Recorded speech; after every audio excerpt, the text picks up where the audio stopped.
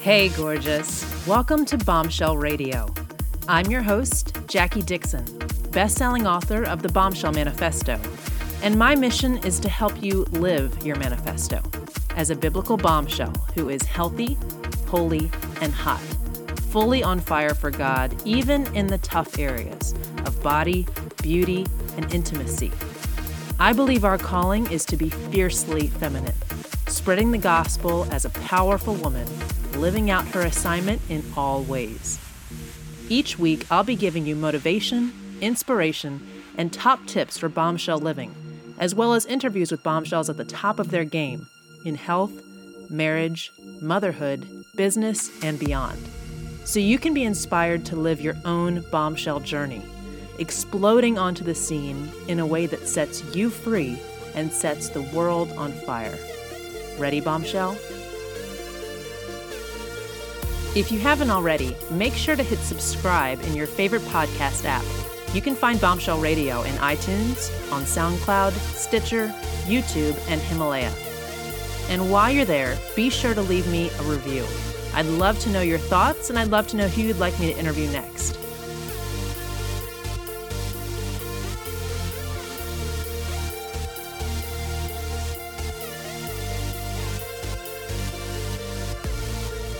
Hey friends, welcome to Bombshell Radio. This is kind of an interesting episode, a really sweet one, in that this is the first episode of the relaunch of the VLX podcast, which is now known as Bombshell Radio, and it's also the last episode that we'll be filming in 2018 because today is New Year's Eve.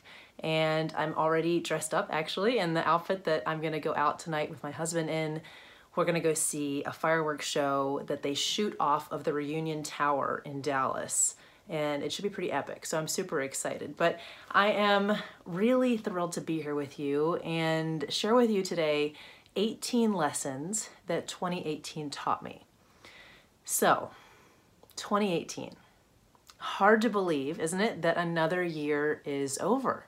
And I'm not going to say this one flew by, but so much happened in it that it may as well have. So I became a mom for the second time, and now I'm a hashtag boy mom and a mama of two, had a beautiful hypnobirth, moved out of the DC area, once out of our home to my parents' home in Maryland for a month, then from Maryland all the way to Dallas to be here with my in-laws where I am now. And then we are kind of hanging out here for a couple months, and then we'll be moving on to California. So these were full-on move-outs. It was intense, and I'll talk about some of that in some of these lessons. And then my business has just really exploded this year, and it's been incredible to be able to serve women who I've never met before, who just found me on the internet, and really walk them through some of the most dramatic life transformations that they've experienced. So it's been an incredible year on a lot of fronts, but it's also taught me a lot of lessons. So that's what I want to dig in to with you guys today, and hope that some of these are, at worst, they're just interesting. And maybe at best they are inspirational and informative and helpful to you in some way, even if it just makes you reflect on what your life lessons were this year. Or maybe you even have some of these in common. So I'd love to hear in the comments or on social media, wherever you guys are watching this, and let me know. Now, I wrote this blog post out first on the Bombshell blog, which you can find at bombshell.blog. And I'm not sure that I'm going to do that workflow again. I actually studied writing in college, and so writing comes really naturally to me. I'm not going to say easily, but naturally. And I enjoy it, but it's a very different process for me than talking and doing video, which I also really enjoy. So I wrote it out. I took my time with each one, and yet I'm sure that on this video, I'm just going to be ad-libbing to a great extent. So I've got the blog post next to me, and I'm sure I'll be referring to it just so that I can at least stick with the 18 lessons that I've planned out and not give you guys something totally different. But I'm sure that I will drift off of what you'll find there in writing if you go visit the blog, and I hope you do, because we had it revamped this year. That was something else that was accomplished this year, and it is a very, very pretty place to be on the internet, in my opinion. So let's dive in, shall we? I want to start with lesson number 1, which is never take advice.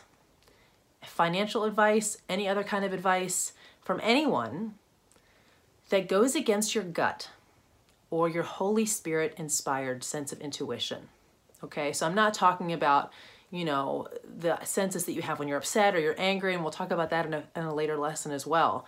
But when you really just sense in your body, this isn't good. So my example for that this year is managing the explosive growth of my business. So VLX is kind of the overarching, if you will, of several sub-brands that I run.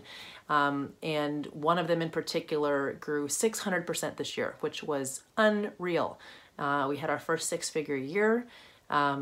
It's been incredible. And yet, and if you'll see on the blog, I have a jiffy of one of those, those like rocket boots that you put on in the water and you're like careening on the water. That's exactly what it's felt like, because I did not handle it well, not in a bad, awful, I was a bad person way, but I just didn't know what to do. I've been working on this business for years, and I've been looking forward to explosive growth, but I wasn't really expecting it. And it has been like being on a rocket ship and just strapped onto the side, and like your face is totally windblown. And there have been a lot of face plants in the water. And I've done a lot of advice seeking, quite frankly, because I didn't know, frankly, how to run a successful online business. I knew how to be attempting to run a hopefully soon someday successful online business quite well. But when it really took off and all of the numbers exploded, including clients and customer service and, just number of tasks and phone calls and all these things, I really didn't know quite how to handle it. And so I made a lot of mistakes. I'll just be honest with you guys. And I made a lot of brilliant decisions too, but some of the mistakes that I made didn't leave me in the place that I wanted to be at the end of this year, even though I had an extraordinary amount of success. And I will be frank with you, it's been hard to not beat myself up about that. It's been hard to focus on the accomplishment, the unbelievable accomplishment of how many women we've transformed, rather than like, oh my gosh, why didn't I just, and then it would be perfect. So that's kind of my first lesson, is knowing that some of the mistakes that I made were from taking advice that came from a person who was really wise, not a particular person, but just various people, various sources, even on the internet, just listening to wise people tell me how to handle this kind of thing. And knowing that sometimes even their very logical, very intelligent, very accurate even for other people in other situations, advice did not sit well with me. Like, not that it was wrong, but just that doesn't feel right to me right now. That doesn't feel like what I'm supposed to do. That doesn't feel like what would be the best move here. Because I have never been in this territory, I thought, they're way more experienced. I should do what they think. I went with it, and those have been the things that I regret. Those have been the things that put me in a position that wasn't everything that I hoped and dreamed for. And so my first lesson this year was really when I made my own decisions prayerfully, out of gut instinct, really being in that good space with God and the Holy Spirit where you're not acting out of anger or resentment or rebellion or anything like that, but you are wise and stable and solid and right with Him. Those are my best moves. And the times that I had senses like that, but I doubted myself and I took someone else's advice instead, I absolutely regretted. So the lesson number 1, trust yourself, even if you're in new territory, okay? The Holy Spirit can speak through your hunches and your bodily reactions to ideas and suggestions. And if someone's wise advice just doesn't sit right with you, ignore it. Lesson 1, okay? Lesson 2, if you don't love it and you don't have to do it, don't do it. And here's a little hint. Most things you don't have to do. So I am very quickly becoming the queen, if you will, of outsource and delegating, because I'm realizing that it frees me up to do what God actually wants me to do. And there's a lot of different kinds of people in my life, as I'm sure there are in yours, and there's plenty of people who have no problem saying no, who have no issue with not signing up for or agreeing to or going along with things that, aren't necessarily bad things to do, but they're not something that's going to further their calling or something that's their passion or something that they have to do. And I'm more of a, believe it or not, kind of roll with the punches, just kind of follow along type of person a lot of times. And it woke me up to realize that I am so missing out. I am missing out on peace, on free time, on health and energy and life satisfaction, and being able to really dedicate myself to only what God's called me to and only what I can do. And so I decided no more. No more. I'm jumping off the bandwagon of just follow the leader and kind of go along without intention or awareness and jumping on the bandwagon of really only doing what I love to do, what I need to do, and what I'm called to do, and finding a way to delegate, remove, or reduce everything else. So that has been a huge lesson for me this year. I keep learning that lesson, and I feel like I take it deeper each year, and I think we all probably do. You know, there's this kind of furthering of each of these lessons that we learn. But that was taken to a new level this year, and I'm sure that in this coming year it's going to go even higher. So that was my big one, and I can sum it up as identify the things that only you can do and love, and absolutely do not hesitate to reduce, remove, or delegate the rest. Lesson 3. This one is fun to say right now because I'm in this glittery sequin dress, but it is dress well. So working from home allows me to, if I wanted to, not shower, stay in my workout wear all day long, and just, you know, run my own schedule and look however I want to look. And while that sounds awesome, the bottom line is when you look like a slob, you feel like a slob. And when you feel like a slob, you act like a slob. So that's not conducive to productivity or joy. And honestly, you know, a lot of what I do is videos like this, and this one isn't live, but many others are.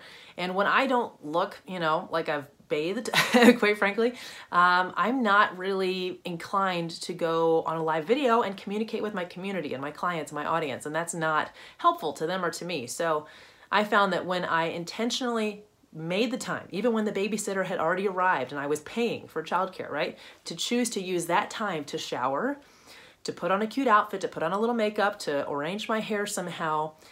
Yes, it cut, you know, maybe 40 minutes even out of my technically paid babysitting work time. But what it did is it made me work so much better during the rest of the work time. I just felt better about myself. I felt more confident. I made more empowered decisions. I put myself out there more. All along the line, it made me perceive of myself differently, which made me behave differently, which gave me way better results. And honestly, even on the days where maybe I wasn't, you know, actively doing business work, it just made me feel like I was participating in my life, you know, participating in the world rather than waiting for my life to start and feeling kind of like I was on the sidelines watching. Just a simple act of getting decently dressed, you know, just the simple act of getting out of sweats and into something a little fitted and cute and a little bit of, you know, I love my fake eyelashes, so that's almost always done, or just magnetics or something that I can throw on, but a little bit of easy makeup, and I just felt like a different person. So the lesson there was how you look is a massive part of how you perceive yourself, and how you perceive yourself is a massive part of how you choose to behave in the world. So get over the idea that what you look like doesn't matter. Understand that this is a tool to both influence the way you behave for God and to influence the way people are interacting with you in the world, and act like the woman you want to become by dressing like the woman you want to become. And you'll watch yourself become her much more quickly than you thought you could. So lesson number 4 is be truly present with your children. Now, right now, David is amazing. He took Donovan and Juliet to the playground. Donovan's in the stroller, Juliet's running along beside him.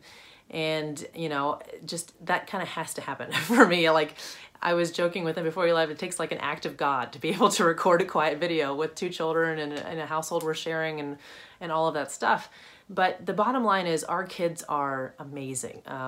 I am very aware of how lucky and blessed we are that we have healthy, intelligent, intuitive, kind, imaginative children who are very good-natured generally, occasional tantrums, meltdowns, but generally very good-natured and very able and willing to play on their own a lot of the time. But nothing replaces me putting down my phone and putting down my excuses and getting down on their level, on the floor, and playing with them. And they need that, and quite frankly, I need it too. It's a huge stress reliever for me, and I'm sure that a lot of people will agree. If you've done this, it allows you to check out of everything that's running around in your mind. You know, it's a stress reduction practice, and it's essential. So I know that for a lot of, especially probably work from home moms, where when you're playing with your kids, you feel guilty because you're not working on your business, and when you're working with your business, you feel guilty because you're not playing with your kids. Having a sense that these little people running around are irritations, essentially, is inaccurate, and it's not helpful to them or to you. And so I want to encourage you to recognize that this is essential time. I follow a lot of women on social media, on Instagram particularly, who have lost children this year or who openly talk about children they've lost over past years. And some of them I actually, was following them and watched the loss happen. And it was a smack in the face to me to recognize that this time is not guaranteed. This time is precious. These are gifts, and they are not to be ignored. They're not to be put off. They're not to be anything. And I've really kind of had that sink in at a deeper level that I absolutely must prioritize daily time with them. So as part of this new year, I'm pledging, and I've done it already, kind of just practice rounds, to spend 1 hour a day, phone down, business work down, on the floor, playing with them at their level, fully engaged in whatever little Minnie Mouse game or, teether toy we're playing with. I need it, they need it. And the lesson there for me has been, children are not irritations that are getting in the way of the important work you have to do. They are the important work. And I know that's a paraphrase of a famous quote. I think that's so important to remember. So that's my lesson 4 this year. Lesson 5 is to insist on being grateful. So this actually sounds terrible. It sounds horrific to write it, to say it, but gratitude has always been a little bit difficult for me. And I think, there's one reason I didn't even put in the blog, but one is that my mother was really sick often when I was growing up, in and out of the hospital, on the couch, just weeping and moaning in pain. And even though we had so much going so well for us, those moments of terror and of awareness of her suffering, I think really sunk in and made me feel like how can this world be a good place? How could I be grateful when my mom is in so much pain? So I think that was a major factor that kind of made it difficult for me to focus on the good things that were also going on. But the things that I did write about were also true. And one is that I'm a high achiever, very driven. I don't want to say high achiever tendencies. There's, plenty of things I have left that I want to achieve. But I'm a driven person. And I think that people who are oriented that way tend to naturally, and I'm also kind of a coach counselor type, we're looking for the problem, right? We're looking for the thing that's still off. We're looking for the work that hasn't been done, the issue that hasn't been solved, something that can be optimized. And what that results in is that you're always looking for the problems. And it can often even lead to always looking for the problems in your relationships and looking for, what isn't right. And that can drive you insane.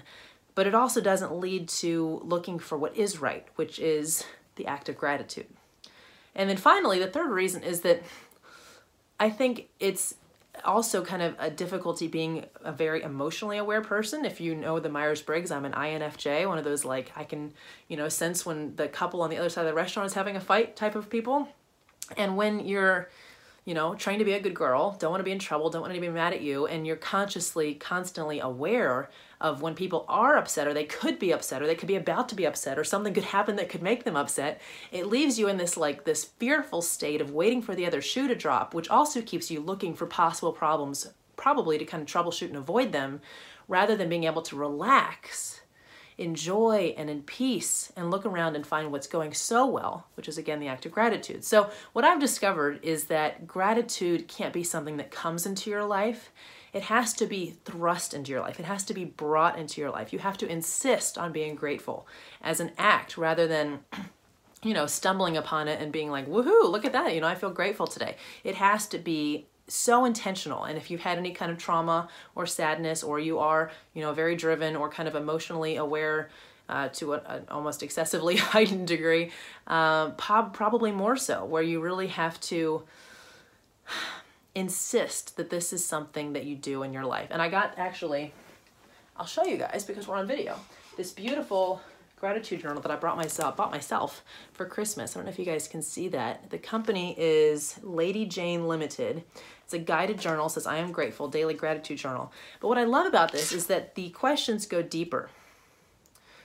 Like, for example, what are you grateful for? Use this space to write or draw some things you are happy to have in your life. And then choose something from the list on the previous page and take time to fully appreciate it. What do you like about it? How can you make the most use of it? Describe a situation that has been bothering you. Try to find the positive in the situation. Is there anything you can learn from it? So it's going a little deeper. It's kind of really doing some life coaching beyond just what are the top 5 things you're grateful for today, which is still an awesome place to begin. But I kind of like the depth that pulls that into. So I don't know if that's on Amazon or something. I found it at Home Goods, but if you guys see something like that, I recommend it. You can always write your own little prompts and start with that. But to me, I think the lesson here is that gratitude doesn't just come into your life, it has to be brought into your life. And if it's not brought into your life, as we get into in a later lesson as well, you're going to just start nitpicking your own life to death, you know, because the reality is if you're watching this, you have a smart device, you're probably in, you know, a first or second world country. You have the ability to understand language, right? At least the English language. We have so much to be grateful for. It's mind-boggling. And yet often because of the demands of modern life, we're looking for the things that we still need to troubleshoot, which is fine. I mean, I think that's important and I love to do that too, but that can kill off gratitude, and I think we have to fight to keep it in there as well. So that's been a big lesson for me this year, and I must have 5 gratitude journals now that are not all completely filled out, but at least I have them, and that's a step, right? So lesson number 6 is to give yourself permission because no one else is going to. Giving themselves permission is probably one of the biggest themes that I see in almost all the women that I work with. It could be partly because that's been a big life lesson for me, and I know that we tend to attract people who kind of mirror the stories and the journeys that we've been on. But I think this is something that many women struggle with. I know that in the O class, our whole second module is on giving yourself permission. And most women, when I describe that, think, oh, you know, I'm not going to need that one. I'll just, you know, I'll wait till that's over. I'll skip ahead. But inevitably, that is the module that we get dozens and dozens of emails in saying, that is the one that changed everything for me.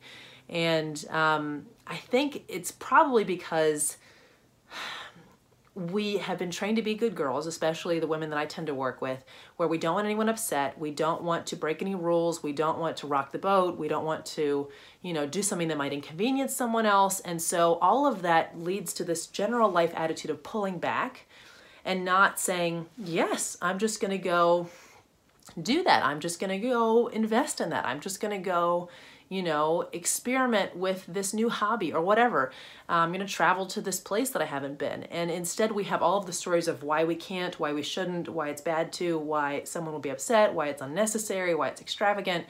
And what I have found is that as long as, again, I'm not indulging some kind of sinful whim, right? I'm in alignment with what God says, and I'm in a very good place with Him where I'm not acting out of resentment or rebellion or, you know, entitlement or justification. But when I give myself permission, and I'm talking about even to relaunch this podcast or to run my business or to, you know, get up and work out or to go to sleep on time, all of these things that are not bad, and most people would not try to stop me, but no one's going to encourage me to do those things either. No one's going to encourage you to do the things that are required either for a basic healthy life or for the bigger callings that God's put in front of you. So I find that the more permissive I am in a good and holy sense, the more I'm able to step into God's calling on my life. And as long as I'm still coming up with reasons why I can't, I never get anywhere, quite frankly. I'm just in the same place year after year, slowly getting older, doing things that make other people happy and being kind of unhappy myself. And, you know, that's not a way to live, and it's not what God's calling us to do, and it's probably not going to change the world. And in fact, if anything, it's probably just showing your children that following Christ is really boring and restrictive and probably something that they shouldn't emulate. So I can't encourage you more. As a woman, giving yourself permission gives others permission. It takes you to a next level where you're more able to serve your family and God and your community, and just it starts to blossom. But it has to begin with you, because no one's going to come along and say, you know what, you go ahead and take care of yourself. You go ahead and step out boldly. You go ahead and launch that dream. No one's going to do it. And so it has to be this self muscle that you exercise by continually giving yourself little bits of permission. I remember when we were living in New Orleans, you know, no one was there, family-wise, friends, we were brand new. And I thought, you know, it would just be beautiful today to take Juliet to the park and to a little French cafe. You know, my husband's at work. Yeah, I've got some chores I could do. I've got some business stuff I could do, but it doesn't have to be done. You know, it's a beautiful day. And I sensed this battle in myself of, was I going to let myself go enjoy my daughter and the day? Or was I going to come up with some excuse for why I couldn't, even though there was no one telling me that I couldn't? It was just this very practiced script of, we can't do that. I can't do that. There's no time. There was nothing but time, you know? And we are so often stuck in those cycles of doing that. But those little decisions of, you know, I am just going to sit at the coffee shop for 20 minutes and enjoy my drink and maybe read a book or scroll Instagram, heaven forbid, you know, the thing people always tell you to cut out of your life, stop scrolling. And I'm just going to enjoy it.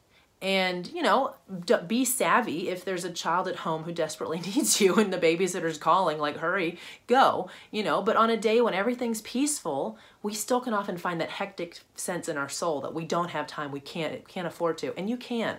And it's those little acts of self-permission that will eventually lead you to a place where when God gives you a vision that nobody else can see or believe or understand, you say yes to it yourself. And with that powerful self-permission, you become what you're meant to be. And then you bless all these people who kind of didn't get it in the first place and maybe never would have given you permission, you know, because they didn't even understand what you were talking about. And so it's these little baby steps to say, it is okay for me to go exercise for 20 minutes while my husband watches the kids. It is okay for me to turn off the TV and make everybody go to bed an hour earlier so we all get enough sleep. It is okay for me to refuse to buy, you know, the candy that my kid wants because I know I'm going to binge on it if it's at home. And giving yourself these little bits of permission allow you to step into much bigger permission. So it's a process, but you got to begin practicing now. Okay? Lesson number 7. Hire wisely, let go with love. So with the massive growth of my business this year, I have hired more assistants and contractors than I ever have before. And while I am unbelievably grateful for the incredible women who are on my team, who I get to work with, I mean, rock star assistants and girls who run the phone calls so much, but I have also learned a couple lessons. And again, a lot of it, you know, a couple of them were my own decisions, but sometimes I was taking advice from other people and I thought, I just don't like that person. That's just, that vibe is not right, you know, or it's not the right time. I'm just not sure, but I went with it. And inevitably, those were the ones that I regretted the most.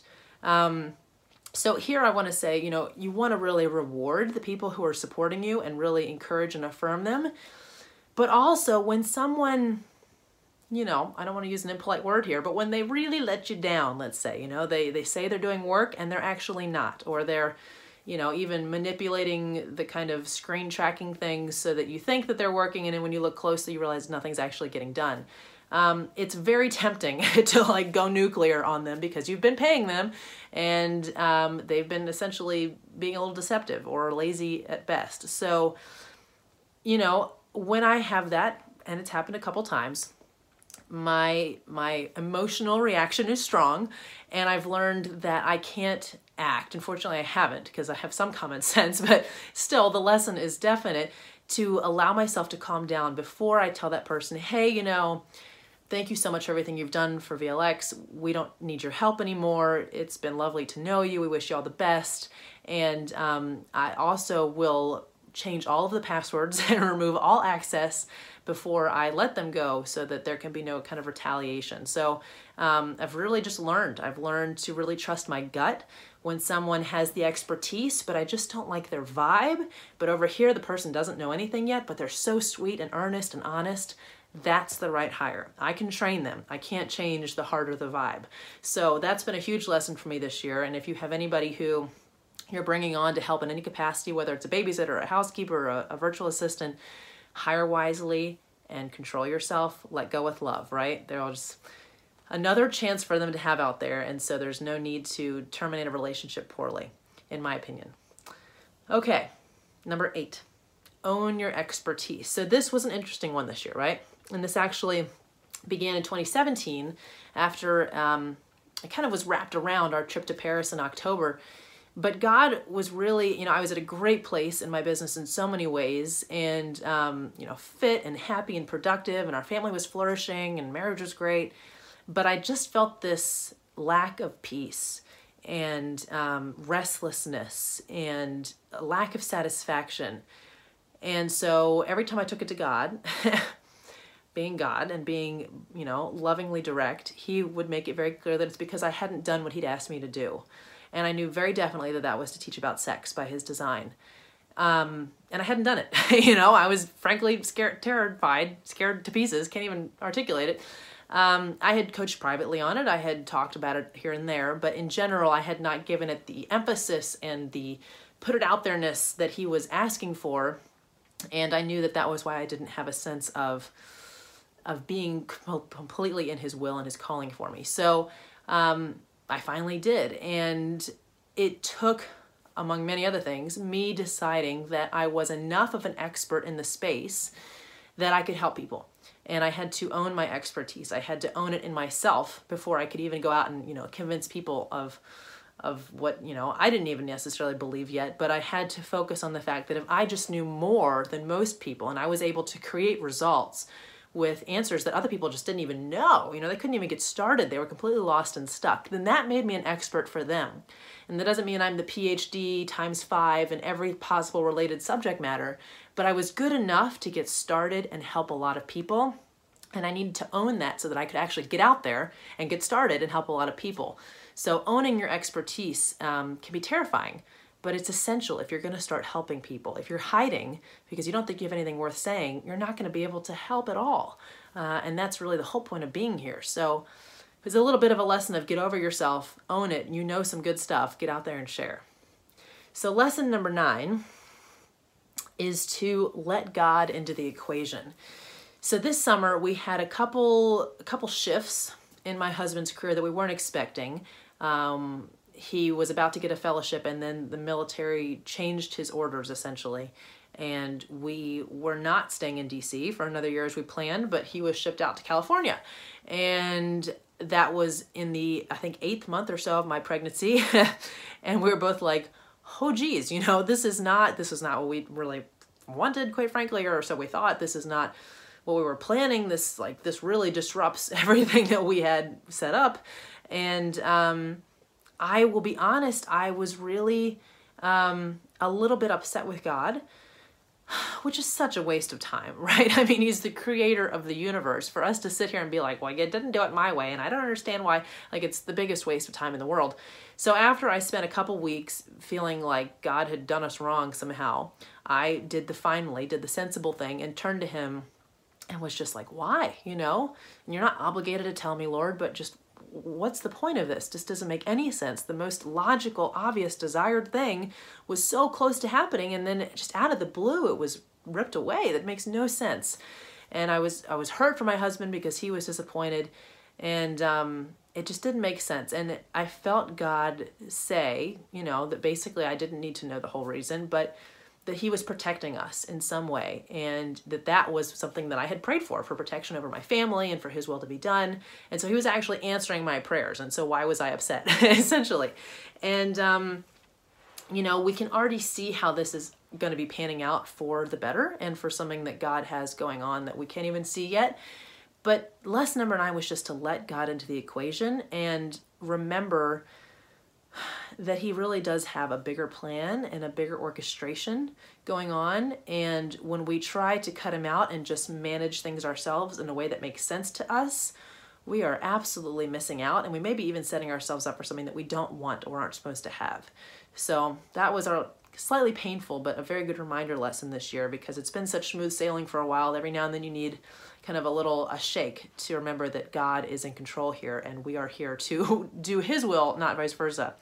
So lesson number 10 is to take care of yourself preemptively. So a couple weeks ago, I came down with a terrible bout of mastitis, which I had never even heard about, to be honest. But it's essentially an infection from breastfeeding, and it's got a full range of kind of severity, but I got the works. I had a fever and chills, and yet everything was hot to the touch, and I was super weak and dizzy and had no appetite and had to just lay down. It was actually the first night that I had my mother-in-law just take Donovan for the night because I couldn't care for him. It was intense. So I lay there because there was not much else I could do, thinking about how did this happen, right? Because it was early December. I had all of these coaching calls scheduled for that day. We had a beautiful Christmas charity tea we were planning to go to, and everything got canceled and rescheduled, and terrible timing, and I thought, how did I get into this? I never get sick. What on earth? And when I sat there and kind of unraveled the situation, I recognized that the previous weekend had been my birthday weekend. I'd eaten a ton of sugar. We hadn't slept much. We'd been up late, out in the cold, all this kind of stuff. And I had been kind of assuming I could get away with it, not taking my vitamins, not eating very well, yada, yada, yada. And my body was telling me that no, This is not a plaything. This is not a, oh, it'll be fine. This is the body, the human body needs care. And especially as a mom, there are more germs in this house right now than ever before. And especially with nursing, there are 2 people pulling off of 1 nutrient load, which is me. So it's essential for me to take care of myself. And I think as a mom, it's so easy to get wrapped up in the, oh, woe is me, #mom life stories, which, believe me, I get it, you know, bodily fluids everywhere, screaming all the time. It happens. And it can be an excuse to comfort eat, to binge eat, to, you know, eat junk snacks or buy them junk snacks because it's all they want to eat. And so we eat them. And I think women can fall into cycles of taking poor care of themselves because they're mothers with all kinds of reasons. But the reality is, and I know that there's so much behind this, I'm not going to go down this whole, you know, topic. And if you heard my teachings on body stewardship, you know that I teach this with a lot of compassion because I've been in the throes of this before. So this is not at all a do better finger shaking thing, but it is essential. It is essential that we take care of our bodies because little people are counting on our bodies functioning so that we can allow and do what it takes for their little bodies to function. And when we go down, they go down because they're not capable of taking care of themselves yet. So our physical health, filling up our physical cup first is just a non-negotiable. And we have to do it preemptively so that we don't get suddenly stuck with something that, you know, it's like our health wasn't urgent until we came down with the flu or whatever, and it suddenly became urgent. So take care of yourself preemptively. That was another huge reminder to me this year, and one I hopefully won't forget again because those lessons are painful. But hopefully that's something that you guys will really take to heart too. I can't emphasize it more. So lesson number 11, moving into our second half here, is the beauty matters. And I have, again, a lot to say on this topic. You can expect a lot more about it in the next year or two. But earlier this year, I took the DISC analysis, if any of you guys are familiar with that. And the whole DISC thing actually didn't feel real accurate to me. But there was also a values analysis at the end, and that nailed it. It really identified that I have an off-the-charts value for beauty and for independence. Independence wasn't a surprise. I kind of already knew that I don't like being told what to do, and I like kind of keeping all my options open and orchestrating my own everything, as many factors as I can, which is why I'm in entrepreneurship, quite frankly. Not the original reason, but it's been a huge benefit. But beauty was so obvious, and yet I kind of hadn't realized it, being what they call an aesthete, or someone who, it sounds terrible the way it's pronounced, but someone who is really deeply appreciates beauty, quite frankly, in environment, in self-care, in art, in nature, and all these kinds of things. And obviously, when, you know, the stuff hits the fan, you do what you got to do. And I have no problem doing that. I've taken a lot of care of my mom over the years, not recently, now that I've moved out and had my own family, but when I was growing up, there was plenty of you know, dirty work involved, if you will, in taking care of her and taking care of my little brother who was 8 years younger. And when she was sick, I was kind of on. And now with my own kids, it's like mopping up bodily fluids all the time and all the outfits destroyed. The only reason this one isn't destroyed is because my kids haven't been around it yet, but just give them 20 minutes. So obviously you got to roll up your sleeves and do what you got to do. And I have no problem with that. But I think that we discount beauty as something that isn't important and is a luxury and is something that maybe we'll get to enjoy when we get to it. And I want to encourage you that women are, I believe, designed to create, cultivate, and curate beauty. And I think men are designed to appreciate and protect it. We'll go more into that in the future, but I want you to realize, and it was a big lesson to me this year, that your environment, your self-care, how you present yourself to yourself, how you present yourself to the world, how you take the time to light a candle, to have flowers, to have, you know, a Groupon canvas of something that you love, you know, a Home Goods Eiffel Tower, whatever it is. Form is a function. They like to say, is it form or is it function? I believe form is a function. I believe beauty inspires the human heart to keep going. Even when life is hard, that doesn't mean there aren't dark windows where we're almost irritated by beauty because we're so in our pain. I've been there too.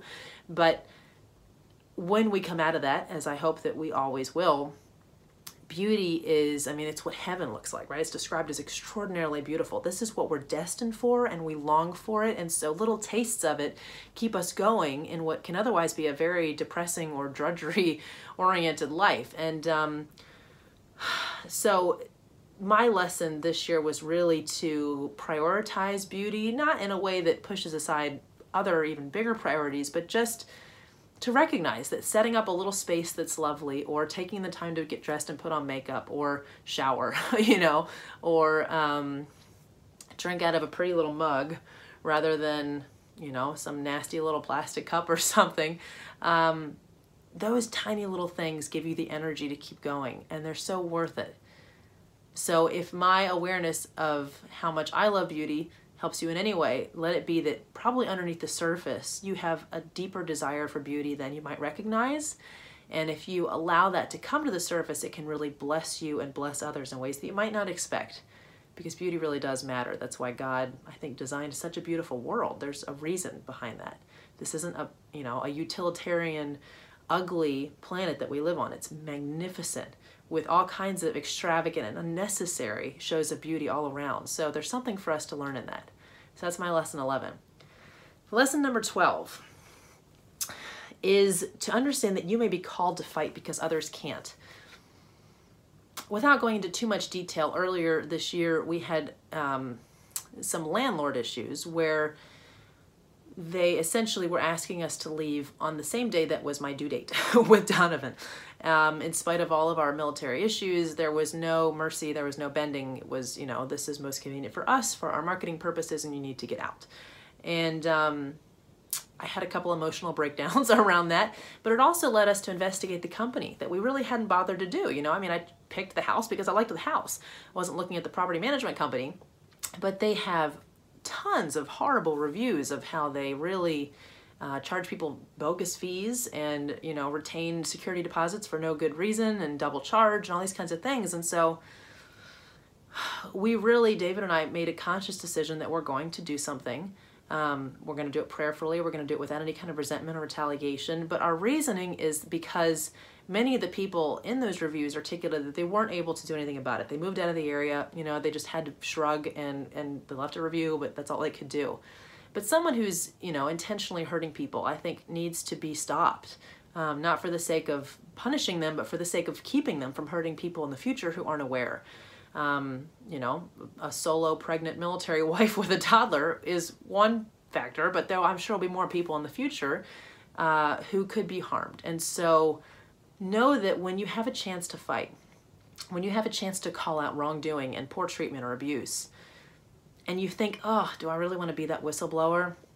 Recognize that you may be in a position where you're able to stand up and say something so that the next person who isn't able to fight doesn't have to, so that you're you're protecting the little ones who can't, if you know what I mean. And I think as a mama bear, that's really even more important to me than it used to be. But sometimes I'm not a confrontational person, and if anything, I'm kind of like, fine, just take the money and we'll leave, and you know, I don't care. But it's to keep the next person from being harmed. And so if you can stand and fight, know that you may be called to. Do it prayerfully, do it wisely, but know that that can be a very important reason.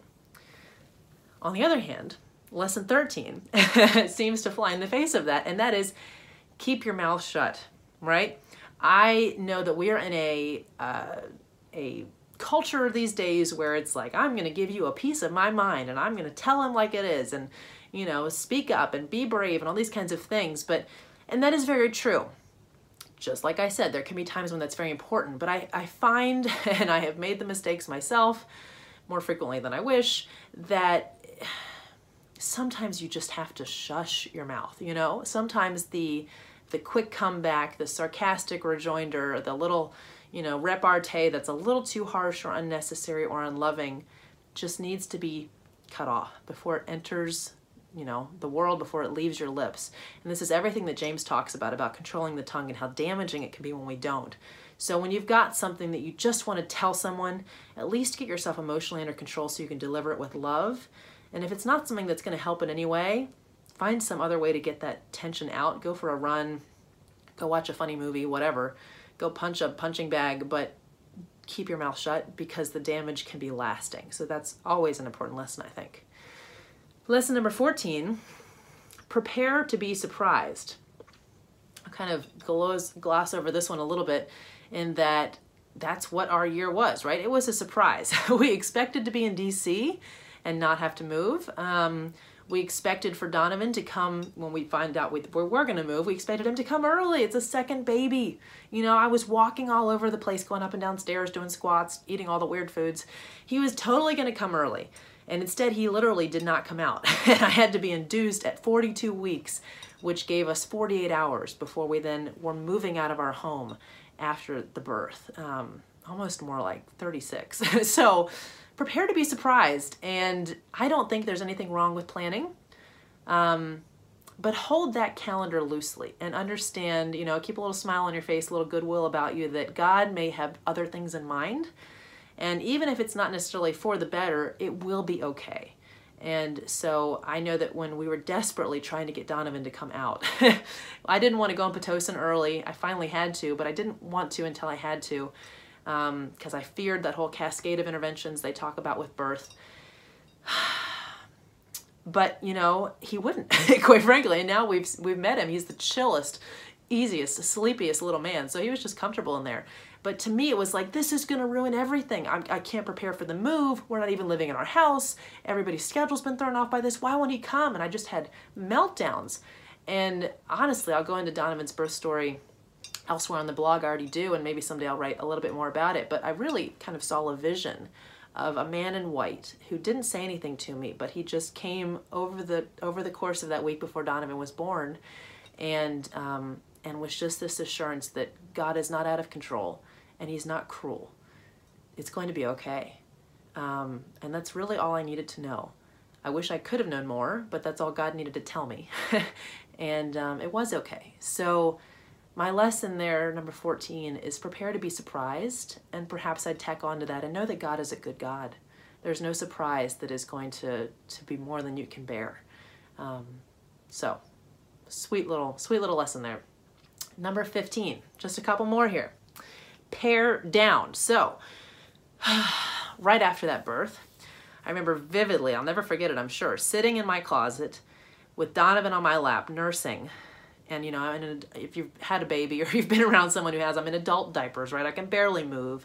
And I was just pointing to things for our babysitter and for my mom to just grab and throw into suitcases. We knew we were going to be probably without our belongings for 3 to 6 months. I didn't know where we're necessarily going to be. I didn't know what events were necessarily going to come up, what temperatures it was going to be. And the cleaning crew, the move-out cleaning crew was one room behind us moving quickly. And so I was just like, get that pile of shirts, those pants, those 3 dresses, those shoes, Juliet's clothes, you know, Donovan's baby clothes.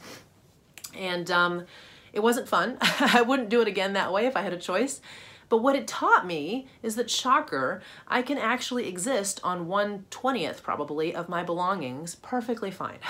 I don't need 50 shirts to choose from. I can choose from 5. And I do not promise to give up shopping anytime soon, but the lesson that having fewer things isn't necessarily better, but it does make life a lot simpler and easier, has led me to prepare larger bags for charity than I probably would have in the past, recognizing that it's safe to let things go, that there's always going to be enough, and that life on less can actually be a lot easier to breathe in. So that was my lesson 15, to pare down. Lesson 16, outsource to up-level. So if you're familiar at all with the kind of women's empowerment or entrepreneurial space, up-level is a word that a lot of people use to basically mean, shockingly enough, to go to the next level, to level up in some area. And whether that's how you're presenting yourself, how you're performing in your business, in your marriage, you know, it can mean really anything. It can mean getting a new computer that works better. That's up-leveling. And one of the things that I find most essential to up-leveling in any way is outsourcing. Because having 2 children, having frequent military moves, having a business, and trying to keep my body, my marriage, my spiritual life, my sanity intact requires that I delegate a lot of tasks. And I want every woman to hear that, because I think we get caught too much in getting everything done that's urgent, that we could outsource, And what happens is that those areas that are important but not urgent, like your relationship with your husband, your physical health, your spiritual life, your mental health, your pursuit of your calling, your relationships emotionally with your children beyond just get dressed, be quiet, eat it, we're getting out the door, right? Can all kind of fall by the wayside when we're just checking off the next item, and kind of irritated by people, those important relationships that are in the way of getting off the next to-do list item. So the only way I found around that, because those things still have to get done, is to outsource. And again, probably no one is going to give you permission to outsource or encourage you. Hey, you know what? Hire someone to do your laundry. You know what? We really need to bring in a cleaner. You should be doing other things with your time. No one's going to say that. You're going to have to decide that it's important, that it's a better way to run your life so you can spend time caring for your body, your husband, your children, your calling, because someone else who probably is looking for a job and would love for you to hire them and bring them into your lovely family, can do things for you that are going to take up a ton of time, that then free up your time so you can spend time doing those important but not necessarily urgent things. Women all the time think that they can do everything, and what happens is they come to me all the time burnt out with the important things falling apart, but everything that's not important but is urgent is getting done. And so it looks like they've got everything together, but behind the scenes the marriage is falling apart, the children are, you know, in front of the screen all day and kind of checked out of their parents' world. She hasn't had a really intimate encounter with God in a long time, or with her husband. You know, her body, her health, you know, she's on the verge of depression or anxiety or some kind of physical burnout. We have to outsource the menial tasks that anybody can do so we can do what only we can do. That is part of running your household. That is what the woman in Proverbs 31 does. She has a staff that does the things that she doesn't need to do so that she can be this beacon in her town and in her family who is managing things but not doing every single little thing herself so that she can get to the things that are important. Okay, so I'm a huge fan. I'm going to preach it till I die. Women, we have to outsource. I will skip movies. I will skip weekends away. I will paint my own freaking nails and blow out my own hair. I will have some room in the budget for support. Man, it's a non-negotiable. So that's my lesson 16. Lesson 17. Prioritize hearing the voice of God. Otherwise, you're getting off path or treading water. So, similar to what we've been saying, when you're a driven person, when you are really running a lot of your life really well, it can be so easy to drift and get into a mindset where you just start doing everything yourself because you're good at it, right? You know, things are working, I'm going to take care of stuff, and we stop asking God for guidance because we feel like we've got it under control ourselves. But the problem with that is that however you're running your life, you're headed in a direction, right? And if you're really caught up in the efficiency of doing things, you almost might not look up to recognize where you're actually going. And if we're not going where He wants us to go, there's almost no point in going anywhere, right? We can be seriously off path, and even though we think we're headed toward a goal that we have strategized, we have researched, we have set everything up to achieve, it might not be where we're meant to be, it might not be where we're even happy, and we get there and we look up and we think, well, I did what I thought I wanted to do, and I don't even like it.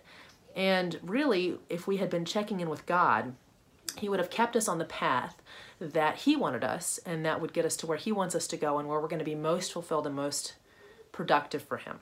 So what I do whenever I'm at some kind of juncture, when I know I need to check in and make sure I'm headed in the right direction, is I get my iPhone with headphones and I put on some kind of meditation music.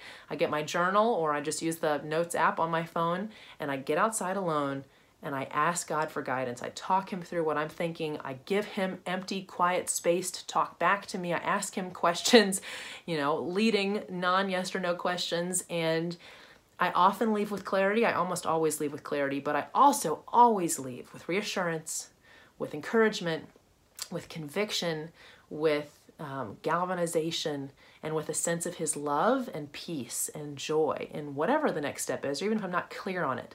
So for that alone, why would we not prioritize that? Even just once a month can make the biggest difference in your long-term trajectory. So that's my lesson 17. Prioritize getting alone and hearing the voice of God. Now, number 18, our last one.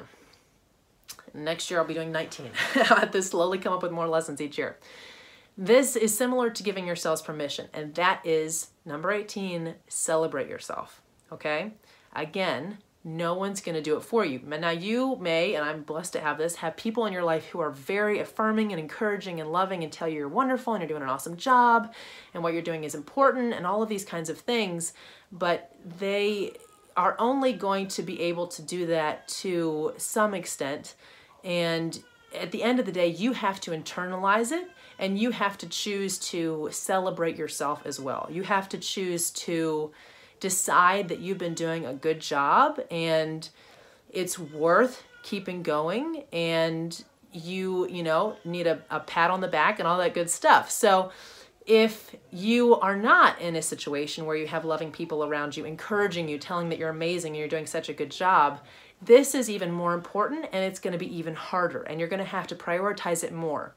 Now, here's the reason why. This is not just like woohoo fluffy. A lot of research has been done showing that people who look back at how far they've come are more encouraged and have the stamina and the emotional energy to keep going because they have a sense that they have been making progress, okay? Versus the people who only look ahead and only see how far they have left to go or how far they still are from their destination or their desired outcome, get so discouraged by the fact that, they're not there yet, that they tend to give up more easily and frankly just get exhausted. So if you want to keep going, it's essential that you celebrate yourself, because otherwise you're not going to have the endurance and that sense of this is worth doing, I am making progress, it's worth keeping going, and you're probably going to peter out, right? So whatever it takes. And again, if you're a driven person, you're probably looking for the things that you haven't achieved, that you haven't done. What didn't you do yet? What haven't you done well enough? What didn't you do fast enough if you did it? That builds so much stress. You've got to find a way to take a breath and to have this discipline of celebrating yourself. Okay, I know it sounds kind of crazy, sounds a little arrogant even. It doesn't have to be prideful. It's just a pat on the back. It's looking back at how far you've come and saying, hey, you know what? That was impressive. I've done a really good job. I'm proud of myself. We're doing good. That was quite a year of achievement. So I hope that you can look back at 2018 that way. I know I'm disciplining myself to do just that. There's a lot ahead in 2019. I'm so excited for it. There's a lot I want to accomplish. But at this time of year, it's essential to also look back, no matter what happened, and force that gratitude into our lives, force that sense of celebration, and look at how awesome it was, what we did achieve, and to celebrate ourselves. So with that, thank you for being here with me for this past hour. I can't believe we've been going that long. But as I shared these 18 lessons from 2018, I hope it's been a glorious year for you. I hope you learned wonderful lessons that you deeply internalized and can carry into making 2019 an even better year yet. Cheers to you, and cheers to a beautiful 2019. Today's episode is brought to you by the Bombshell Manifesto. The Bombshell Manifesto is a 2-time #1 best-selling book, and it's where I really teach the philosophy of the biblical bombshell.